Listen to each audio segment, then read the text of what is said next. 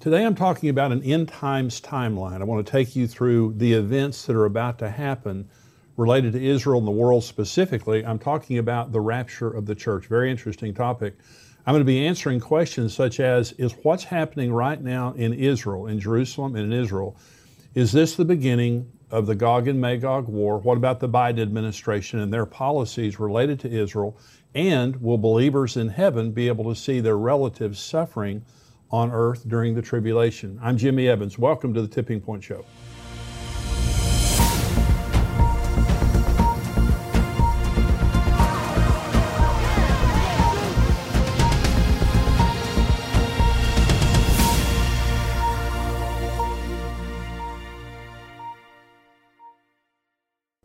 Welcome to the show today. I want to get right into this teaching because it's a pretty good sized teaching about the rapture of the church. I'm talking about a timeline related to Israel. I talked in the last program about prophecies that have already been fulfilled since 1948, very significant prophecies that have been fulfilled. But there are a number of prophecies that are about to be fulfilled. They're happening, many of them right before our eyes right now. Now I'm going to begin by talking about the rapture of the church. Jesus said, "Assuredly I say to you, this generation will by no means pass away till all things take place." He was talking about the generation that saw the beginning of the end times, which began May 14th of 1948. And we know that based on Joel chapter 3. This is Joel chapter 3, verse 1. "For behold, in those days and at that time, when I bring back the captives of Judah and Jerusalem, I will also gather all nations and bring them down to the valley of Jehoshaphat." Jehoshaphat is the valley between the Mount of Olives and the Temple Mount. And so this is Armageddon. This is the last scene of history. Matthew 19, Zechariah 12 through 14. This is where history will end at the second coming, not the rapture at the beginning. There's a rapture at the end, but this is the second coming.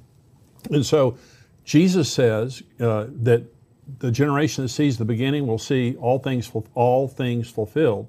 And then God says in Joel 3:1, at the same time that I bring back the captives of Judah and Jerusalem, 1948, I'm going to bring all the nations down to the valley of Jehoshaphat. So the end times is a one generation event. And this is confirmed in the Old Testament and in the New Testament. So if that's true, we're 73 years in to the end times, based on 1948 being the beginning, 73 years in. What that means in my mind is a lot of things are about to happen. And the next major event that I believe will happen will be the rapture of the church. Now let me just say, I'm going to go through a detailed timeline now for the next several weeks. I'm going to go through events that I believe that are going to happen in succession. Now next week I'm talking about the Gog and Magog war. I'm going to be talking about it in the second section of this program today. But the Gog and Magog war and the rapture, I believe, will happen pretty close to one another. It could be that we see the beginning of the Gog and Magog war, which I really believe we're already seeing, that we see the beginning of it, but then we're raptured and then the full war takes place. It could be that we're here during that, but not for the signing or the confirming of the covenant between the Antichrist and Israel, according to Daniel chapter 9. But I believe the rapture of the church is imminent. Now this is one of the questions that I get very often, and that is, does anything else have to happen for the rapture to take place? Absolutely not. Now, if you've heard me teach, you know that I believe the 7 feasts of Israel are a prophetic grid. Jesus was crucified on Passover. He was buried on unleavened bread, the Feast of Unleavened Bread. He was resurrected on the Feast of First Fruits. Pentecost came when the Holy Spirit fell on the church during the Feast of Pentecost, exactly. So there are 7 feasts, 4 have been exactly fulfilled. The next feast that will occur this September will be the Feast of Trumpets. And I believe that the rapture of the church will happen during the Feast of Trumpets. And you say, Jimmy, well, we don't know the day or the hour. The Feast of Trumpets is a 2-day feast. If I told you it was going to happen this year, you still wouldn't know the day or the hour. Let me say this, the first 4 have been exactly fulfilled. The feasts are a prophetic grid of the future. There were 4 spring feasts and there are 3 fall feasts. The next feasts that are going to be fulfilled will be in the fall of the year. And I believe the rapture is next, and I believe it's imminent. So let me talk about the doctrine of the rapture for just a minute. 1 Thessalonians 4 is the most graphic description of the rapture in the Bible. This is Paul, verse 13. "I do not want you to be ignorant, brethren, concerning those who have fallen asleep." That means people whose bodies are laying on the earth, but their spirits are in heaven. Lest you sorrow as others who have no hope. For if we believe that Jesus died and rose again, even so God will bring with him those who sleep in Jesus. For this we say to you by the word of the Lord, that we who are alive and remain until the coming of the Lord will by no means precede those who are asleep. For the Lord himself will descend from heaven with a shout, with the voice of an archangel, with the trumpet of God. The rapture is associated with trumpets. And the dead in Christ will rise first. Then we who are alive and remain shall be caught up. That's the word harpazo in the Greek, rapturo in the Latin, where we get our word rapture. We'll be caught up together with them in the clouds to meet the Lord in the air. And thus we shall always be with the Lord. Therefore comfort one another with these words. Well, here's the truth. And so we know, according to 1 Corinthians 15, which I'm about to read here, it happens in the twinkling of an eye. It's an instant event that takes place where people who are dead in Christ, those who have preceded us in death, who are believers, they're going to return with Jesus, and those of us who are alive and remain will be caught up. It means to seize hastily. We're going to be raptured in the clouds to meet the Lord in the air. This is an event that happens in the air, and that's important because of a scripture I'm going to read here in just a minute. There will be a generation that never dies. I believe we are that generation. Many of us will never see death. We will go in the rapture. And I think that's a wonderful blessing. That's why Paul said, comfort each other with these words. The other comforting thing is if you have relatives who have passed before you, their bodies are asleep or laying down and buried, but their spirits are with Jesus. And their spirits will be reunited with resurrected, glorified bodies. And then we who are alive and remain will be caught up to meet the Lord in the clouds in the air in our new bodies, perfected bodies. This is 1 Corinthians 15. This is another description of the rapture. Now this I say, brethren, that flesh and blood cannot inherit the kingdom of God, nor does corruption inherit incorruption. Behold, I tell you a mystery.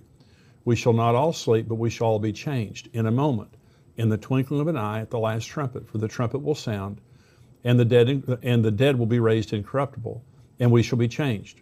For this corruptible must put on incorruption, and this mortal must put on immortality.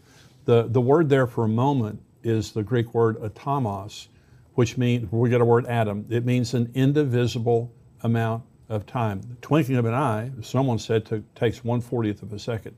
This is not enough time to repent, not enough time to receive Jesus, not enough time to get your life right. That's why Jesus told us to watch and be ready when he returns. But there is an event that's going to come, and it's going to change us into an incorruptible person.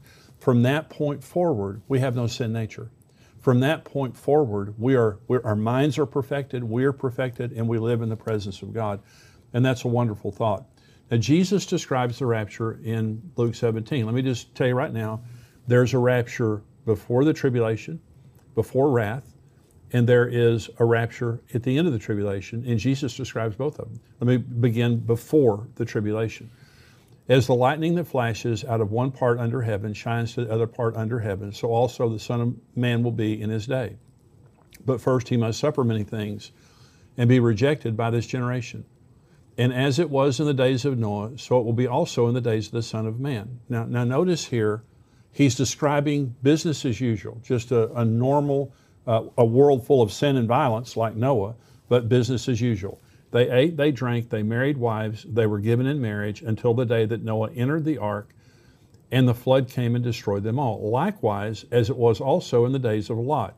They ate, they drank, they bought, they sold, they planted, they built.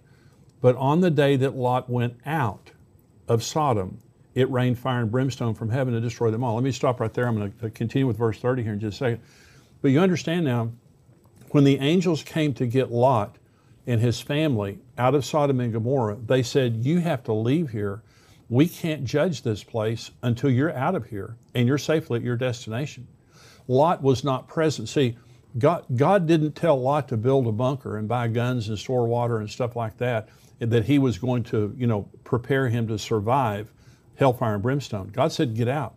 Related to Noah, Noah got on the ark, and the ark was above the flood. God took him above the judgment, just like he will for us. But Jesus is describing here buying, selling, marrying, giving in marriage, planting, building. That's not going to happen at the end of the tribulation.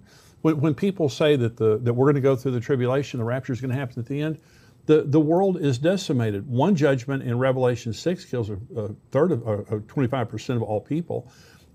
3 judgments in Revelation 9 kill a third of mankind. The world is decimated. Most people are dead at the end of the tribulation. The world has been hit by a huge asteroid, wormwood. Everything is just completely different. You're not going to weddings. You're not planning and building and doing stuff like that at the end of the tribulation. Jesus goes on. Even so it will be in the day that the Son of Man is revealed. In that day he was on the housetops and his goods are in the house. Let him not come down to take them away. And likewise the one who is in the field, let him not turn back. Remember Lot's wife. Whoever seeks to save his life will lose it. Whoever loses his life will preserve it. I tell you, in that night there will be 2 people in one bed. The one will be taken, the other will be left. This is the rapture. He's describing a selective rapture. 2 women will be grinding together. The one will be taken, the other left. 2 men will be in the field. The one taken, the other left. They answered and said to him, Where, Lord? He said to them, Wherever the body is, there the eagles are gathered together, up there in the air. That's what Paul said. We are taken in the clouds to meet the Lord in the air. So this is a private event between Jesus and the church. He said it's like lightning that flashes from one part of heaven to the other. It's an instantaneous event that Jesus comes in the air, we are taken away, and it's a private event. Now, the rapture at the end of the tribulation is completely the opposite. Jesus describes it in Matthew 24, beginning in verse 27, For as the lightning comes from the east and flashes to the west, so also will the coming of the Son of Man be. For wherever the carcass is, there the eagles will be gathered together. Listen to this. Immediately after the tribulation of those days, the sun will be darkened, the moon will not give its light, the stars will fall from heaven, and the powers of the heavens will be shaken. Then the sign of the Son of Man will appear in heaven, and then all the tribes of the earth will mourn, and they will see the Son of Man coming on the clouds of heaven with power and great glory. And he will send his angels with a great sound of a trumpet, and they will gather together his elect from the 4 winds, from one end of heaven to the other. Okay, so he's describing here an incredibly public event. He's saying here all the tribes of the earth will mourn when they see the Son of Man coming in power and great glory. The whole world is going to see this. They're going to see Jesus coming, and then he's going to send his angels to gather his elect from the 4 corners of the earth. Well, who are these people? These are the people who got saved during the tribulation. There's going to be a lot of them. I would say tens of millions, if not hundreds of millions of people will get saved during the tribulation period of time. Many of them are martyred. Revelation 20 shows us people who are beheaded because they would not worship the Antichrist or take his mark. So the people who live during the tribulation period of time, yes, they can get saved, but the Antichrist has power over them. We're told that in Daniel 11. We're told that in Revelation chapter 13. The Antichrist is killing people en masse. That's the reason that you want your relatives to get saved now. You want people to receive Christ now. But during the tribulation, they can still get saved. So a lot of people get confused related to the rapture because some people teach, some pastors and Bible teachers teach that we're going to go through the tribulation. Well, 1 Thessalonians chapter 1, it says that Jesus delivers us from the wrath that's to come. 1 Thessalonians 5, the Apostle Paul says, God has not destined us for wrath. And so we're not going to go through wrath. In Revelation chapter 6, the tribulation is called the wrath of the Lamb. Let me say this. Jesus isn't mad at us. For those of us, the tribulation is wrath. It's not just judgment. It is the wrath of Almighty God poured out on a rebellious world. There's still grace to get saved during that period of time, but the penalty for waiting until that period of time is, if you do get saved, you have to face the Antichrist system, and you have to get the mark to buy or sell and all those kinds of things and face the penalties if you don't. But right now, for those of us who have received Jesus, there's going to be a 7-year marriage supper of the Lamb in heaven during the tribulation. There's going to be a 7-year wrath of the Lamb on earth. But at the beginning and the end, there's going to be a rapture. The people, by the way, that live through the tribulation, they'll be raptured. And according to Revelation 20, they will rule and reign with us and Jesus for 1,000 years. And so here's what I want you to know. Jesus said, when you see these things begin to happen, look up and lift up your head, your redemption is drawing near. And what I want you to know is your redemption is drawing near. And if you're a believer, don't get fixated on what's happening in the world. Now, I love to talk about current events, and I'm about to talk about what's happening in Israel. But don't get fixated on the things that are happening in the world, because it's all going to change in the twinkling of an eye. I'm telling you, I believe that Jesus Christ is at the door. Honestly, when people ask me, just candidly, do you believe that Jesus is coming soon? I say, yes, I do. I don't set dates. I never set dates because I don't know exactly when Jesus is coming. But when you see the signs of the times that are happening right now, I'm just saying we're seeing those things take place. Jesus said, when you see these things begin to take place. He didn't say when they've all taken place. He said, when you see these things begin to happen, look up and lift up your head. These things have been happening for 73 years. But look at the escalation of the evil in the world. Look at the escalation of violence right now in Israel. These are all signs of the times. So I'm saying, as far as the timeline is concerned, beginning, talked about what's already happened in Israel, I believe the next major prophetic event that's going to be fulfilled is the rapture at the beginning of the tribulation. Business as usual, buying, selling, marrying, giving in marriage. 7 years later, there's another rapture for the people who got saved during the tribulation. So I hope that helps. Now, next week, I'm talking about the Gog and Magog war, and I'm going to talk about it a little bit now after the break here. If you are a subscriber, stay tuned, because I'm going to be talking about current events in Jerusalem and Israel and what's happening, and I'll also be answering some questions. If you're not a subscriber, $7 a month, $77 a year, love to have you subscribe. And the tipping point, this is just one of the things that you get for being a subscriber. There are articles that come out all week long about current events and things that are happening to keep you abreast of what's happening. We would love to have you a subscriber. As a subscriber, go to endtimes.com and you can subscribe right there. If you're not a subscriber, I'm going to say goodbye to you right now. If you are a subscriber, stay tuned.